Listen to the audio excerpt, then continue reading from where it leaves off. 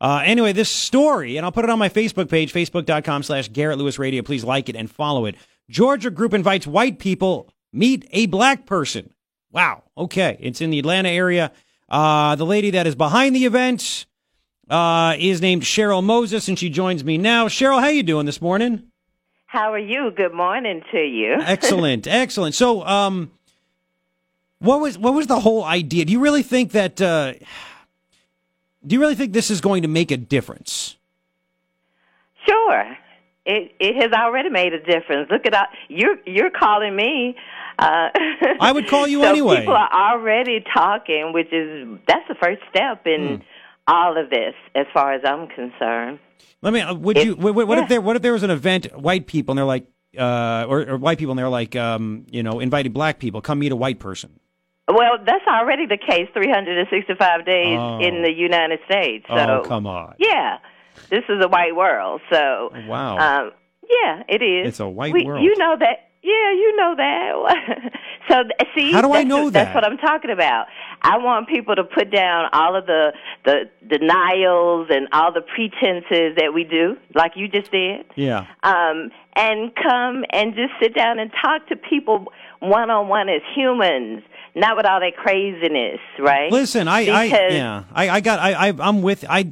I don't judge people on the color of their skin. I judge them on the content of their character. That's all it is, and that's it. But in the story, of course, in the story that I saw from the Associated Press where they interviewed you, you were quoted as saying basically, my question is, why do a lot of white folks get offended when anyone brings up race or racism? I don't think white people, and as a white person, I'll say I don't get offended, but. Do you acknowledge the fact that, like all over college campuses, there are courses about problems with whiteness? Your white privilege, you're this, and it gets thrown in our face, and we're basically told that we're bad people because we're white. See, you are a perfect example of the defensiveness and how white people think and feel. That's crazy. Imagine how a black person feels. Now, you're white, living and loving white privilege, but now you feel like that's offensive to you. But think about a black person, right? I'm black 365 days out of the year. So I deal with racism when I go to work, when I go to the gas station, when I go to a restaurant. So that's a part of my being, right? So you don't have that. You don't have to deal with that. So for you to say that, what if you have white this? Everything in this country is white. So put that down. Let that go. So, that's what I'm saying to all of you all that think that way. So everybody don't think that way. But for those people who do, you need to come and just have a relationship with us. Because I feel like this. If you are my friend, you love me, you want the best for me, we may disagree on something, but at the end of the day, I still love you, right? Well, of course. But hang on. What is my white privilege? But if we're not friends, and all we're doing is reading and throwing out stereotypical thoughts and paragraphs, that's not going to get us anywhere. Well, first off, why would you think I would do that? And what I want to know is I'm just saying in general. Okay, what is my white privilege? I'm curious about this. Tell me about it. Okay, well, I'm going to let you go on that. Because if you're asking me what white privilege is, then I know where you are mentally. And I need for a conscious white person to call and tell you what white privilege is. Because I don't have time for nonsense. See, that's the nonsense that has us in the place that we're in now. All right, that you just said. Okay. That's stupidity. And for you to know that, for you to even say that is insulting to me.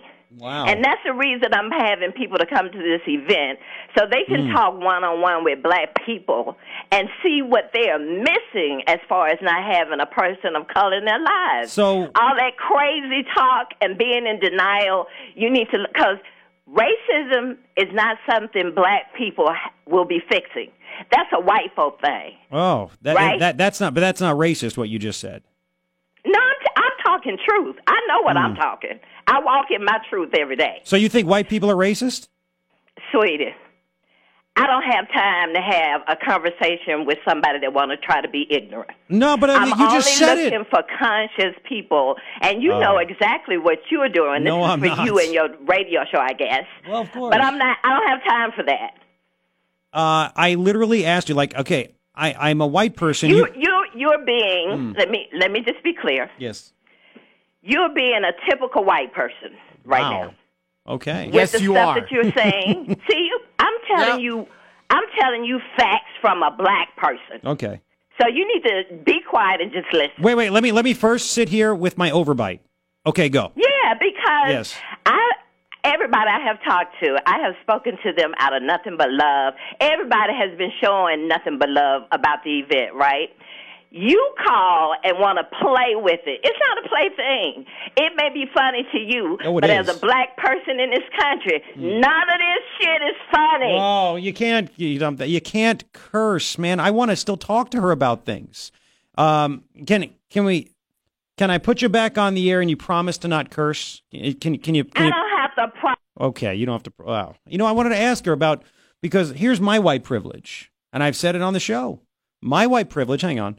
My white privilege, just calm down, Cheryl. My white privilege is the fact when I was working at a TV station in Long Island and I was a sports producer, I was told by a very nice woman, and it was great. She said, she's a black female sports anchor. And she said to me, you are going to have to work really hard for you to work, to get a job. And I said, why? She goes, because you're a white male and they're going to hire everybody but you. And she didn't mean it in a mean way. She said, I'm just going to be totally honest with you. You're going to have a harder time to get a job. And when I went to college, I said, do I not qualify for any kind of financial aid in any way? And I was told by the person at the registrar's office, you will not qualify for anything because you are a white male. So, Cheryl, are you with me? Can you please not curse on my radio show? If you'd like to make a... Oh, she hung up. And I really wanted to ask her on top of that. I had a great compliment. I said, you know what would be great food to have at a place like that? A black and white cookie. Look to the cookie. Black and white, side by side, living in harmony. The most delicious cookie that has ever been created, the black and white cookie. Wow. There you go. I'm the racist one. Wow, that was incredible. I love that. You can comment if you'd like. 880-KNST, 880-5678. I tried really hard. You can also at pound 250. And when the prompt comes, you can ask for Garrett Lewis, and it gets you right through as well. We'll continue in about 6 minutes. It's KNST, AM 790, Tucson's most stimulating talk. Here's Fox.